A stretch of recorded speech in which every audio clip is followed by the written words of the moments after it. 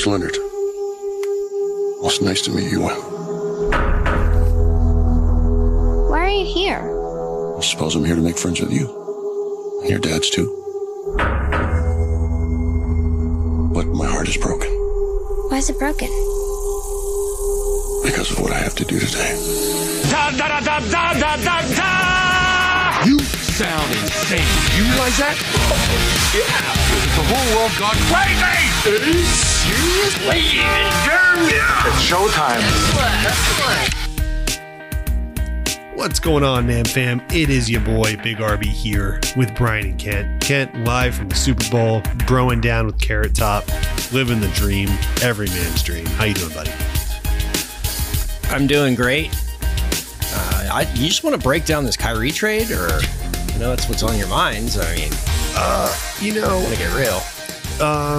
I'm feeling a little flat about it. You know what I'm saying?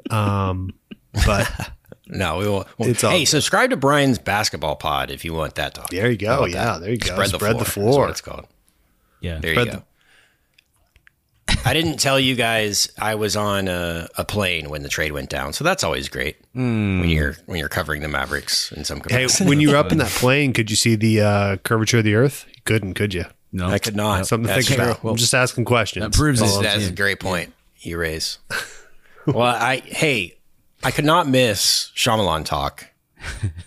And just wait till you guys see what I have planned for the ending of this episode. It's going to blow your minds. Right. Oh my gosh. Right. I can't wait. I'm hyped. Well, Ken, I'm glad to hear you're doing well out at Radio Row. Any stories you want to share? Anything good you got? No, other than, like you said, I spotted Carrot Top today. That's huge. In the wild. And he had multiple handlers, so he was swiftly escorted away. Did he really?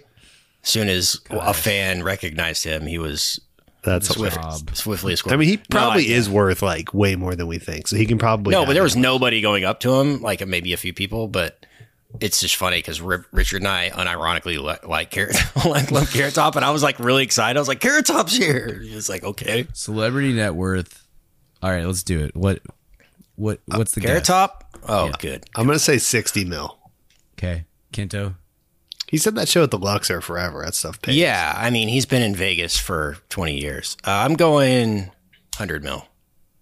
Okay, it's a good guess. He is $70 million.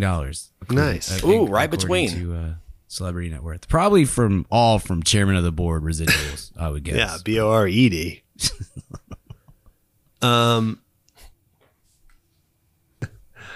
No, yeah, not much. I think I spotted Imagine Dragons today. Oh, sick. We made eye contact and did they have big drums? It's like a very awkward thing. No, they're very tall. Aren't they very tall? Is that true? They're very tall people. I think I saw them and they were all very tall. They definitely weren't like football players. And they were all tatted and things. And they're playing here this weekend. Could be worship ministers. Could be. Yeah. It could have been Hillsong United just broing out the Super Bowl. Hillsong. That's a joke for basically us, but congrats if you enjoyed that one. It's good here, but like I said, you can't miss Shyamalan talk. Went to the theater for this one last week with the wife. Nice. She was down for this one, and yeah, man. I guess start there, Richard, with how you saw this one. Yeah, I saw it this afternoon in a movie theater. So that was uneventful. Like you do on a Tuesday. Yeah, I did. It was... Let's roll into a 2 p.m. Yep. Shyamalan. Yeah. Hey, question though. Did you pay extra for a middle seat? Did you go to an AMC? I didn't. Yeah, no, that is controversial. We'll talk about this at length at some point in movie news. Yeah, but let's save that for movie news. We can break it down. Yeah. I'd like to see them go to because when I go to movies, it's like super dead. I like to see them go to dynamic pricing based on supply and demand, like airlines. Mm-hmm, mm-hmm. Oh, that's good. They would never make money. I know. So many movies will just be broke because there's no demand. But but Friday night, 8 p.m., that's going to be $100 a seat.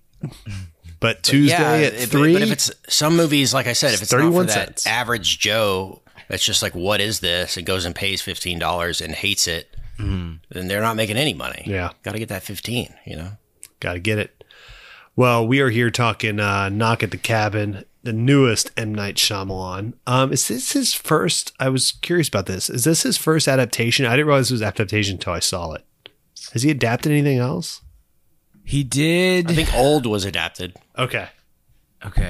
He did a TV show, Wayward Pines, that's adapted. But I don't know. Old is based on Sandcastle. Okay. That's what it's called.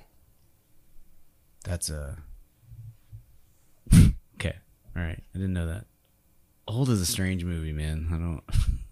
I just remembered. I was trying to think so hard. I kept thinking like, man, his last movie was Glass. That was kind of weird. And then it occurred to me in the middle of watching this one. Oh yeah, Old. I remember that one. Yeah, that was a strange one. Yeah, experience. It was. It's he's back. He's self-financing these, right? Pretty much. It's an interesting sort of. He's figured out a little niche again. In Hollywood, this one I think was very divisive in terms of how it was received. But we'll kind of talk through that. But Brian, I know you're kind of like you love some early M. Night. And then you're also not a big horror movie guy, so I'd love to hear your thoughts on this sort of generically. Were you hyped for this, and then did it deliver on anything for you? I don't think I'm ever going to be hyped for an M. Night movie again, but he has brought me back to like I will see them again. Which is kind of saying that I mean those first. Honestly, I'll even put The Village in there. I'll say those first 4 movies are bangers. I mean, they're really good movies, and there was he was a director that in my teen years and in my early 20s was like somebody who had I don't know. I think that there are a lot of directors that in that time period I think had some like name draw, like real name value. Just the new movie from this guy. Wow. He really was kind of top of the list or very close to it for a 5 or 6 year span for me. It was event stuff. Like when he made a movie, like everybody I knew was hyped for it and got excited about it and stuff. And then so many that he made in the 2000s and 2010s were just terrible. And I got to a point where I was like, I don't know that I'm ever going to see another one of his, like, this is so bad. My wife and I went to see The Happening when it first came out because we'd only been dating for like a month or 2 at that point. She was really into M. Night movies. We had a couple friends who were really into this. We were super pumped for that movie. And then just like, what did we just watch? This is such a terrible, terrible movie. So like, anyway, I don't trust him enough to be, to have like any like real anticipation for his movies anymore.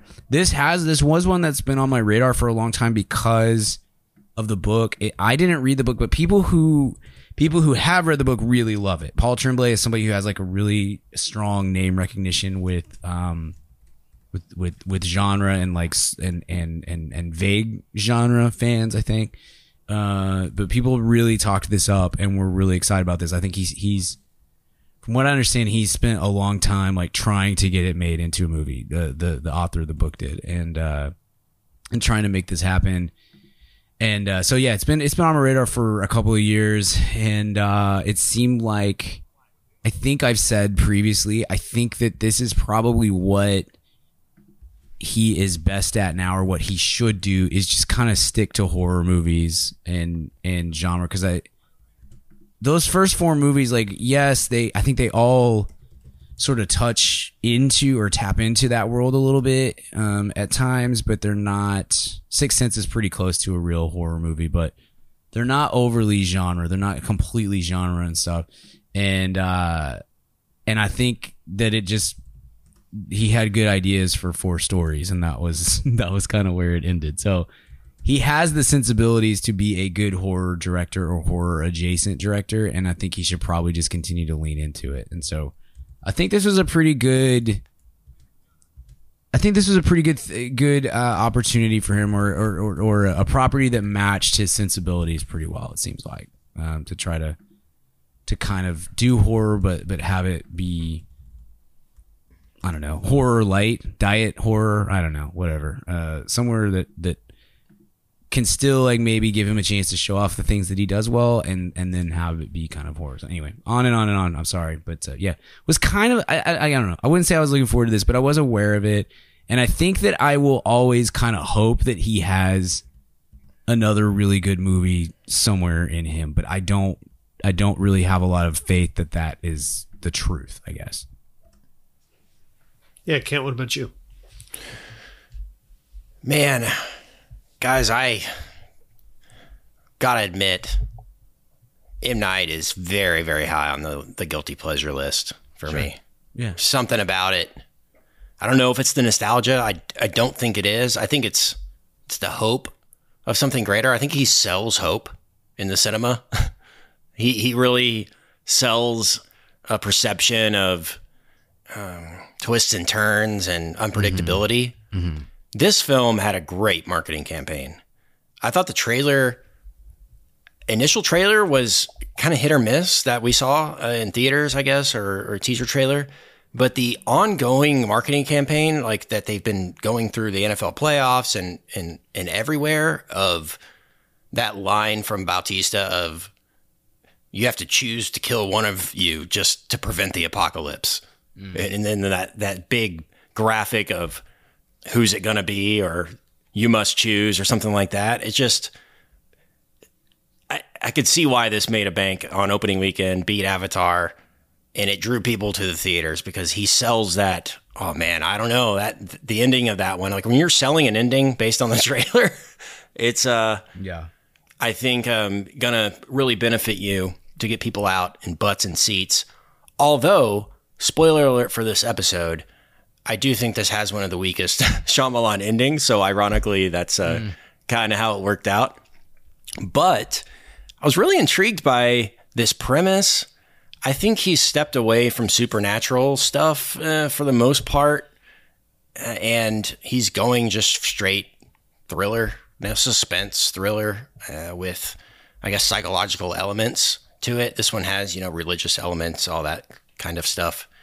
This one felt kind of creepy because you never really knew the motives going through, and he kind of keeps you guessing through that. I thought this one was somewhat well directed. I mean, I kept thinking to myself, like, man, in the hands of a better director, this would be really humming. I was kind of disappointed in the lack of just overall moments in this movie, like big moments, memorable moments in the movie.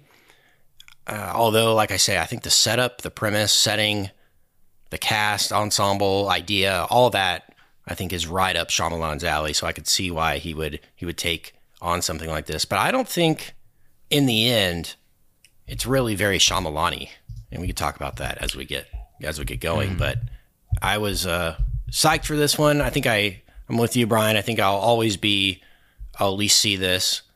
But I'm wondering how long the theatrical element of what he does is going to last, because if I was a streaming service or something, this guy can make movies that everybody talks about for $20 million or less, Mm-hmm. So seems like an easy return on investment if you're trying to sign somebody. I could see these movies being on Peacock or whatever in the future. Sure. But yeah, I mean, he seems to be, like I said, putting butts in seats.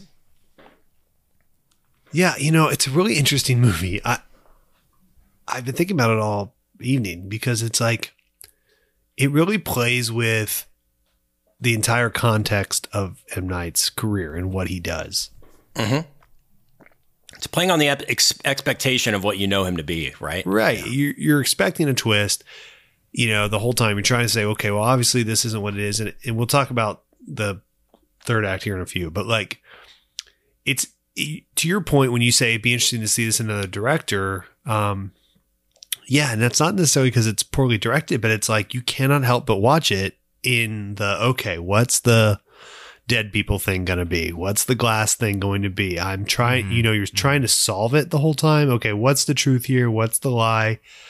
What's the motive? What's all this? Which you probably would to some extent with any director with this kind of subject matter, but it's like especially so here you go because the sadly because he was so great at executing twists early in his career, the twist ends up being the product of his filmmaking more than the film itself, and so so with the context of his entire oeuvre, you're watching this in a very different way. At least I did than I would with other directors. I don't know if that's better or worse, but then it also kind of knows you're going to do that. So it plays that against you. It makes it a really interesting story that he tells.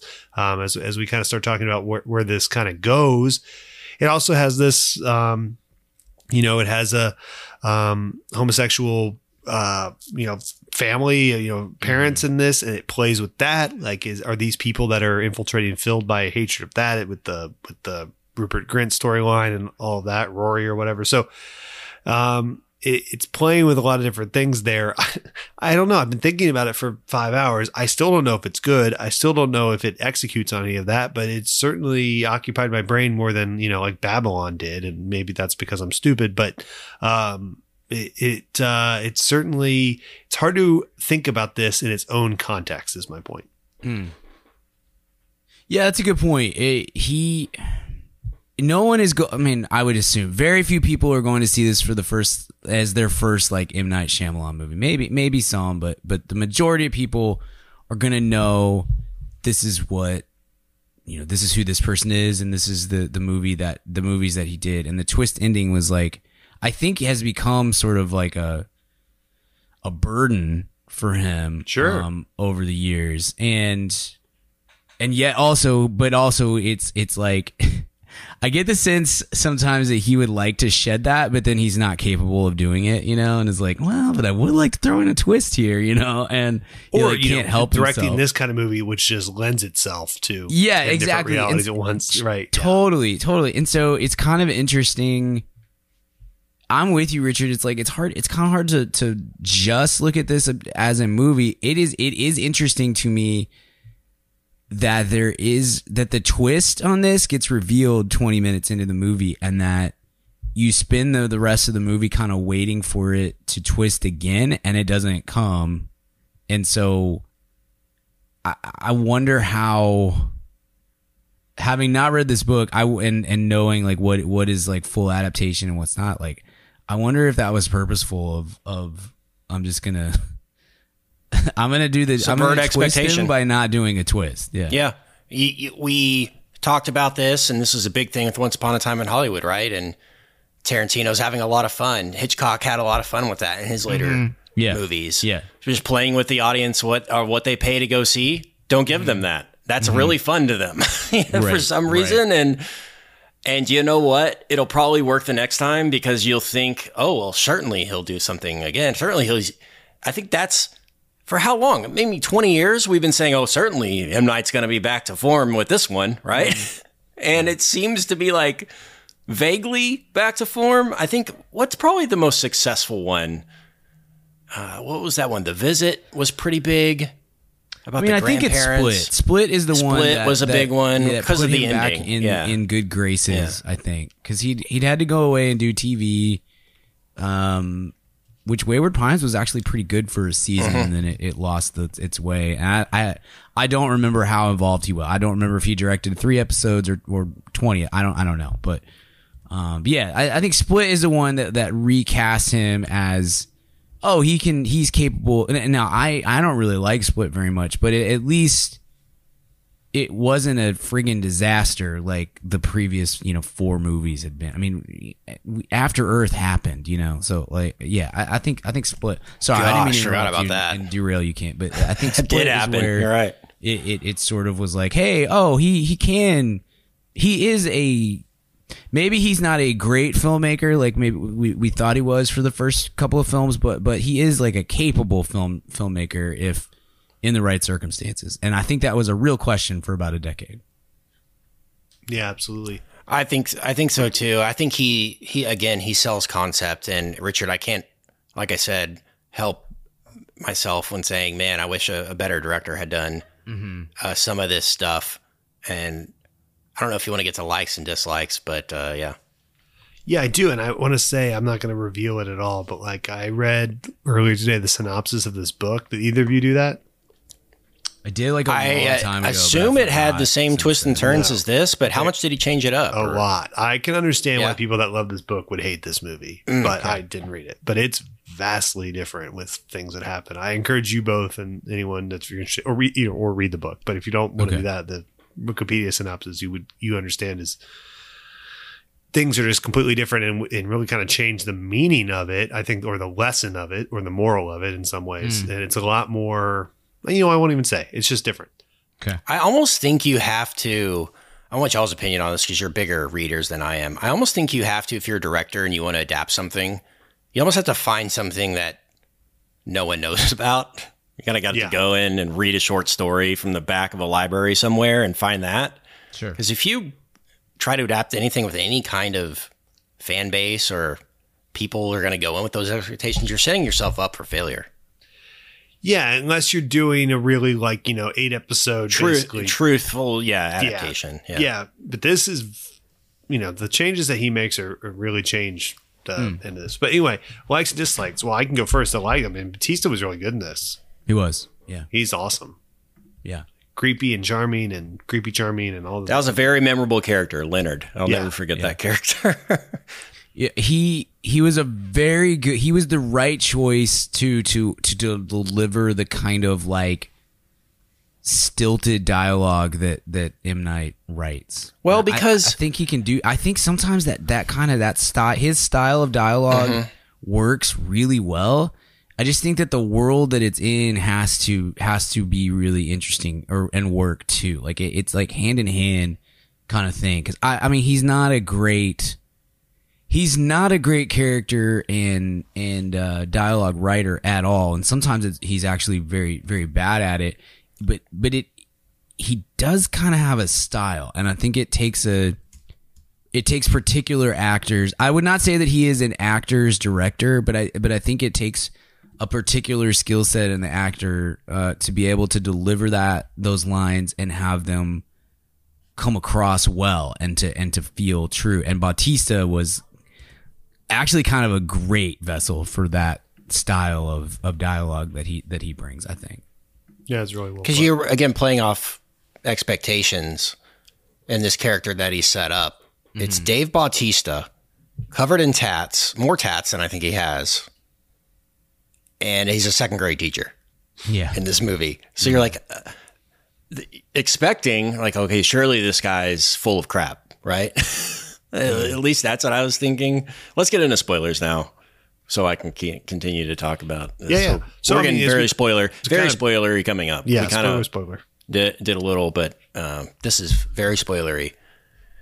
So the fact that this guy who, knocks at the door and is completely convinced of this apocalyptic scenario or was the Four Horsemen or whatever, when you find out at the end that he had 100% conviction about that, it really does make you view that character in a different way.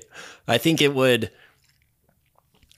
I don't know if it would minimize the performance if you're finding out, oh yeah, he really is a creep. Dave Bautista being able to pull that off and keep us guessing was pretty impressive. Yeah, no, absolutely. Yeah.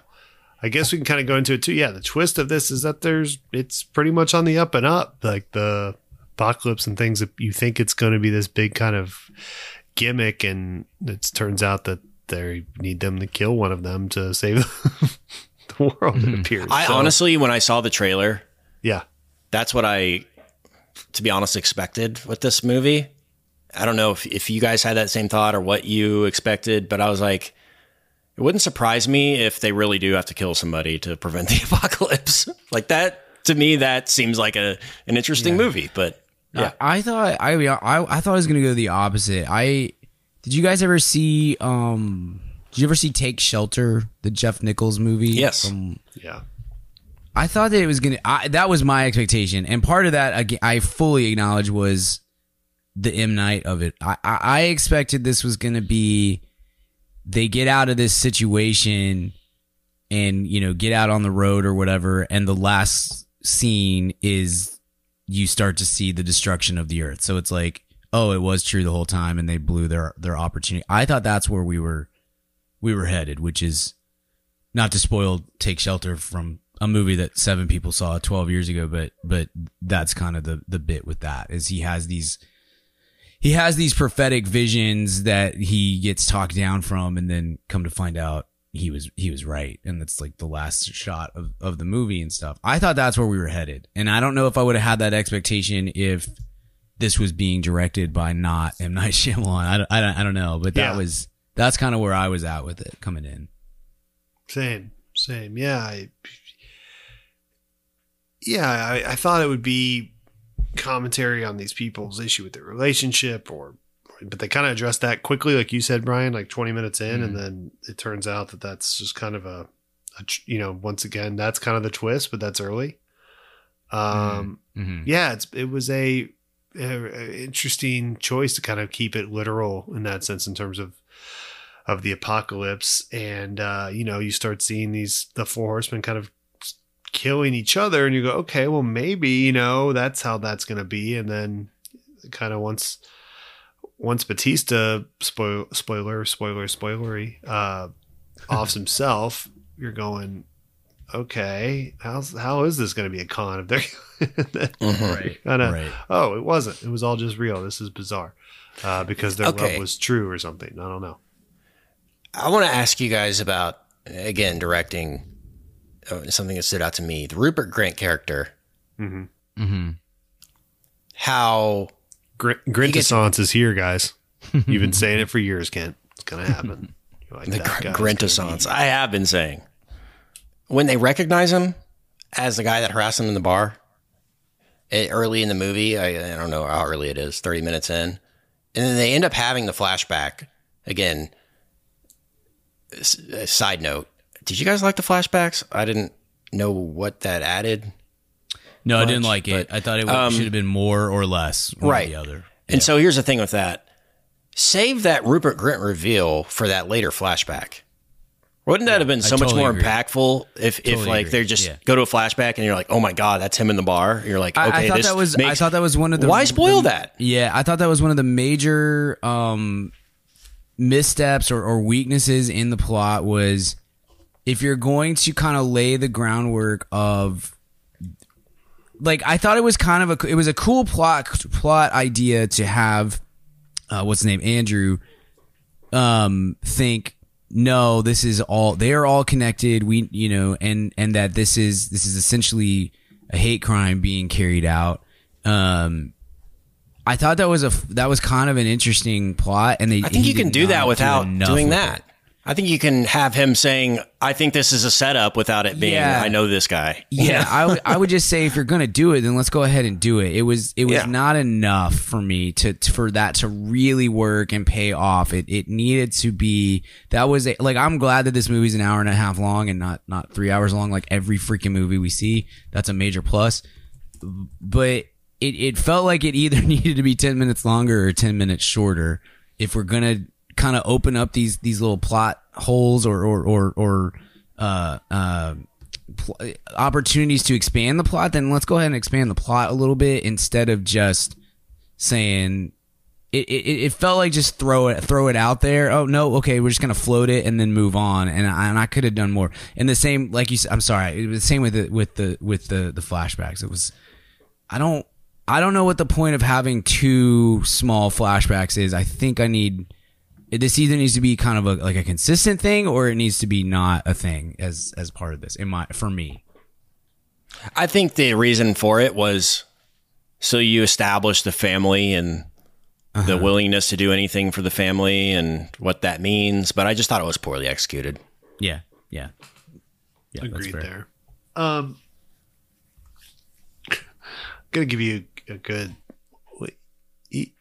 What does this movie mean? What is it trying to say? It's like almost religious parable, this fairy tale of love and death and apocalyptic themes and all this stuff. But I don't know what it's trying to say about any of them. It's like kind of jumps around. I guess love conquers all, including killing each other, which is what Sarah and I said in our vows. Mm-hmm. Yeah, I remember. Yeah, it was It was an awkward moment for It's a everyone. movie that really talks about things, but I don't know if it says anything about them, which isn't necessarily a bad thing. It's fine. You don't have to be preachy, but it's like it was Right, like I was like, why, I also thought the news segments were just so poorly done. I don't know if that was on purpose too. It might have been on purpose to that's say, true. oh, this So it could be a look setup. It could look like a setup. That's interesting. Yeah, for sure.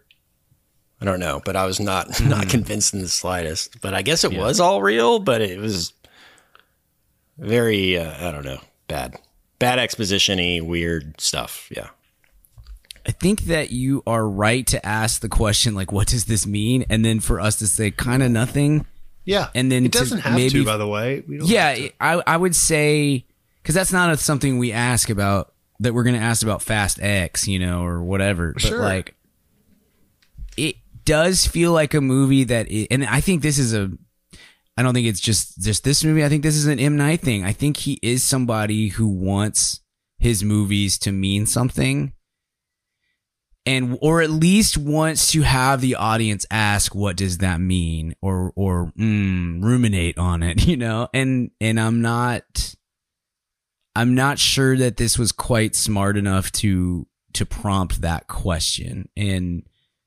And again, that's totally fine. Like not every movie has to be that. We don't sit here and delve into the meanings of all these movies, but I think one of his issues has been sort of, I think he would even admit that one of his issues in the like post Sixth Sense, Unbreakable Signs era was like an inflated sense of like self-worth and importance or whatever.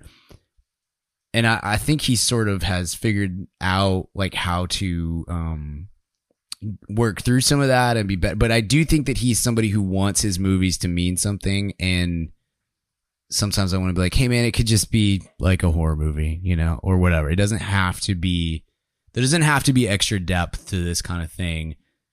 But his movies tend to try to get you to ask that question, I feel like. Yeah, I mean, and true. It's like if you wanted to just do a gay couple in this scenario and just not really comment on, like hate crimes and things like that have certainly happened. That's fine. Or being brainwashed by the internet. Right. Like, and kind of like normalize that different type of couples can be in different type of stressful situation. That's cool. You don't have to have your take on, gay parenting or anything, but if you are going to then touch on like this person was, hateful to them in the past and, traditional kind of four horsemen of the apocalypse thing and how that juxtaposes with, people's more traditional religious beliefs and more modern types of living, blah, blah, blah. And then but there's no real, like you're bringing up all these sort of like hot buttons, not necessarily hot buttons, but things that are interested in having a dialogue about, especially in context to each other. And then leaving them kind of unresolved. I'm not even saying it's a bad choice. It's just, I don't know. I've just been thinking about that as well. Yeah. Like why, then what? Yeah. But that could just be, sometimes vagueness is a statement as well. I don't know. Yeah. Yeah. No, but I'm with you. I don't think that the movie means as much as he would like it to mean. But maybe I'm wrong. Maybe this is a Nope situation, and actually there's a whole lot of depth to it that I did not understand. I don't think so, because I think Jordan Peele is a much better filmmaker than M. Night is at this point. But yeah, maybe there's more to it than all of that. Perhaps. I want to talk about the two other co-leads on that too. I thought they were quite good. Jonathan Groff. Yeah. And Ben Aldridge, I thought were really kind of, I bought in, which I don't always with modern M. Night leads. Those can kind of be underwritten, but I thought that they did a good job. Yeah, I thought they did a very good. I think like one of the kind of understated issues with his movies as they've gone on is that I do not think that he elevates the actors that he has at his disposal. And through the course of some of those movies, he worked with lesser actors over the course of some of those. Like, I mean, Bruce Willis's last decade and a half, 2 decades was pretty bad, but Bruce Willis had like real acting. At least was very, very good at doing the things that he did in Sixth Sense and Unbreakable. Mel Gibson is a terrible person. He was an incredible actor. Samuel L. Jackson is a great actor. Like, even Split is a movie that I don't like very much, but James McAvoy was great in that movie because he's a very good actor. I think that if you put good actors into his movies, he doesn't get in their way. He does not, even when he has bad writing, stilted writing or whatever, he at the very least knows how to let them cook, to let the talent cook when they're really good at what they do. It's just, you're not going to get much out of anyone who isn't a very good plus actor, you're going to, I mean, I love Bryce Dallas Howard. She's not on the same level of James McAvoy or Samuel L. Jackson or some of these other people that he's worked with. And so the worse the talent is, the worse the movies are going to be, generally speaking. I mean, Will Smith's a good is an accomplished actor. I think After Earth, you can just put on the whole of that entire thing of we're going to create an entire world out of this movie, with a new, so all of those sorts of things. But I think if you give him good actors to work with, Jonathan Groff's a really good actor, and Bautista, I think, showed to be a really good actor. Rupert Grint's pretty good. Some of the others maybe a little bit lesser, but overall, if you give him good actors to work with, he at the very least will allow them to show how good they are as actors and not get in their way. And there's something to be said for that. Absolutely. Any closing thoughts before we grade this out? Not at all. Let's give it an old grade. I'll go first. I'm gonna go B-. What about you, Kent? I'm gonna go A+. How's that for a twist? What a twist. I'm going B-. Nice. Brian? I'll go a slight tick up from you guys. I'll go straight B. Nice. Bautista's worth the yeah, he's great, man. I think he's very. I hope he does more non-superhero-y stuff. Not that he's not great in that too, but he's. He said he's done with Guardians now, so cool. Yeah, I think he'll have an interesting career. And he's doing Dune. That's kind of and he's he's like big, but not like The Rock big, where he can probably do less like comic booky stuff. The Rock, we all have our criticisms of, but he also is pretty bookended into certain types of roles just because he's distractingly giant. Hey, it's Kaylee Cuoco for Priceline. Ready to go to your happy place for a happy price? Well, why didn't you say so? Just download the Priceline app right now and save up to 60% on hotels. So whether it's Cousin Kevin's Kazoo Concert in Kansas City, go Kevin, or Becky's Bachelorette Bash in Bermuda, you never have to miss a trip ever again. So download the Priceline app today. Your savings are waiting. Go to your happy place for a happy price. Go to your happy price, Priceline. All right, let's hit a weekly recommend. Weekly recommends. Kent, what you got for us this week? Yeah, I've been going on a David Bowie deep dive this year, going back chronologically through the albums. Been really enjoying it. And I'm up past Ziggy Stardust now, but I want to recommend an underrated gem, The Man Who Sold the World, the album. Great album, yeah. Great record. So check that one out. A little grungy, kind of more Velvet Underground-y kind of Bowie stuff, but kind of bridges the gap between Ziggy Stardust and Space Oddity really well. So check that one out. Man Who Sold the World. Nice. All right, Brian, what you got? Cover too. Great Nirvana cover. On that song.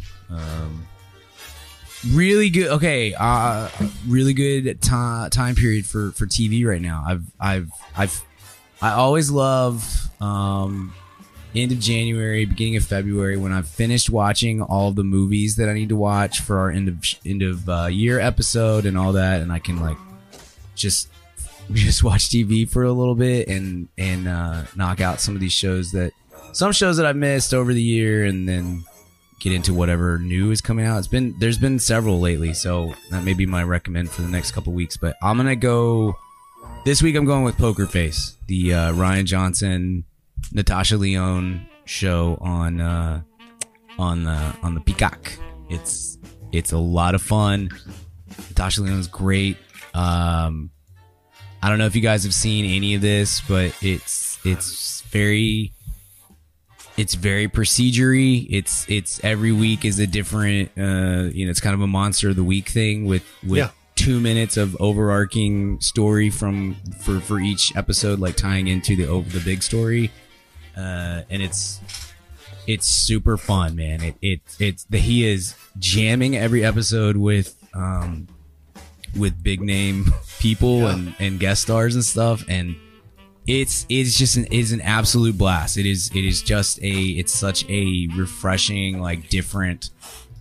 I say different. It really is just like Columbo or like something from. I mean, this very tropey, tried and true method of making hour-long television, but we don't do that anymore, and that's cool because prestige TV is awesome, and I love all that stuff. But it's also really pretty fun to just pop into I don't know, like a nursing home with a murder for an hour and have it just be kind of a fun, silly time while she solves a murder. And it's a blast. I love it. It's I don't know, 6 episodes in, something like that. Cool. And it is so much fun. Even really with Jamila Jamil?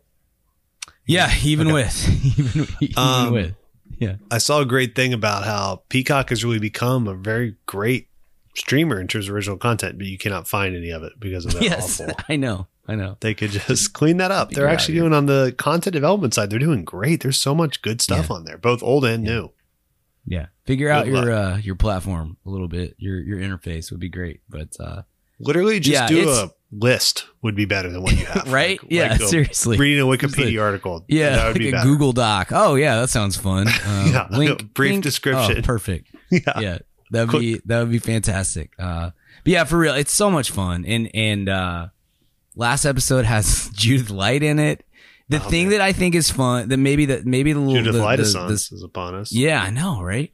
Maybe the smartest little bit really was the boss all along. Every episode, the first 10-15 minutes is the crime, is the murder or the whatever.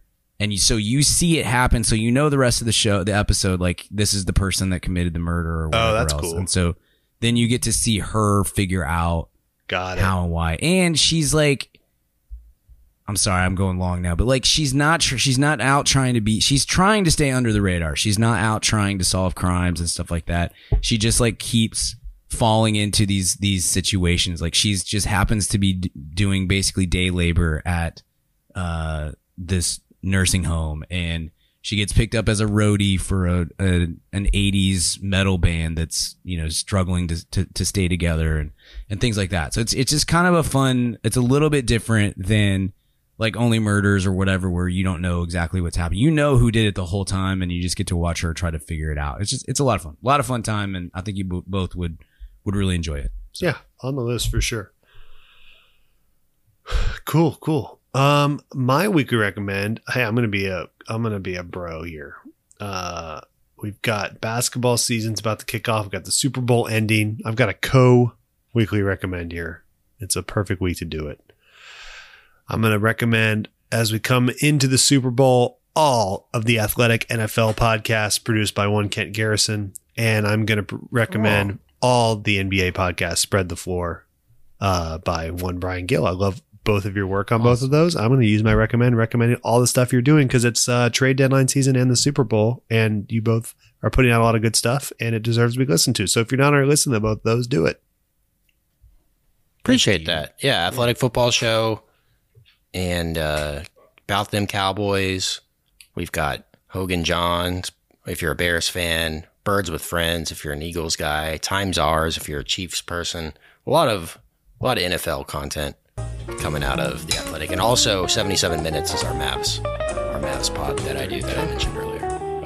Brian's got Spread the Floor with Ian Tobin talking NBA narratives every week and all that stuff, which is great too. So you guys do great work. I'm listening to a lot of your stuff. And might as well use a recommend on it this time of year when those two seasons kind of cross over. Alrighty, well, this was fun. Some great recommends, some great thoughts on M. Night. We've got some other great episodes coming this month, and a lot of stuff happening in the VIP. It's Romantic Month. We've got Warm Bodies. We've got a vote coming out. If you're a VIP, you can vote on our next throwback episode, which is always fun. So if you're not a VIP, get in there, Mad About Movies Podcast /VIP. Check it out. And it's a great little, not only do you get extra episodes every week, but all kinds of goodies and community in there as well. All right, well, until next time, we will see you all at the cinema. Hey, baby, I hear the blues are calling, tossed salads and scrambled eggs. And maybe I seem a bit confused. Yeah, maybe, but I got you pegged. But I don't know what to do with those tossed salads and scrambled eggs. They're calling again. Scrambled eggs all over my face. They're making me higher. The salads and scrambled eggs. They're calling again.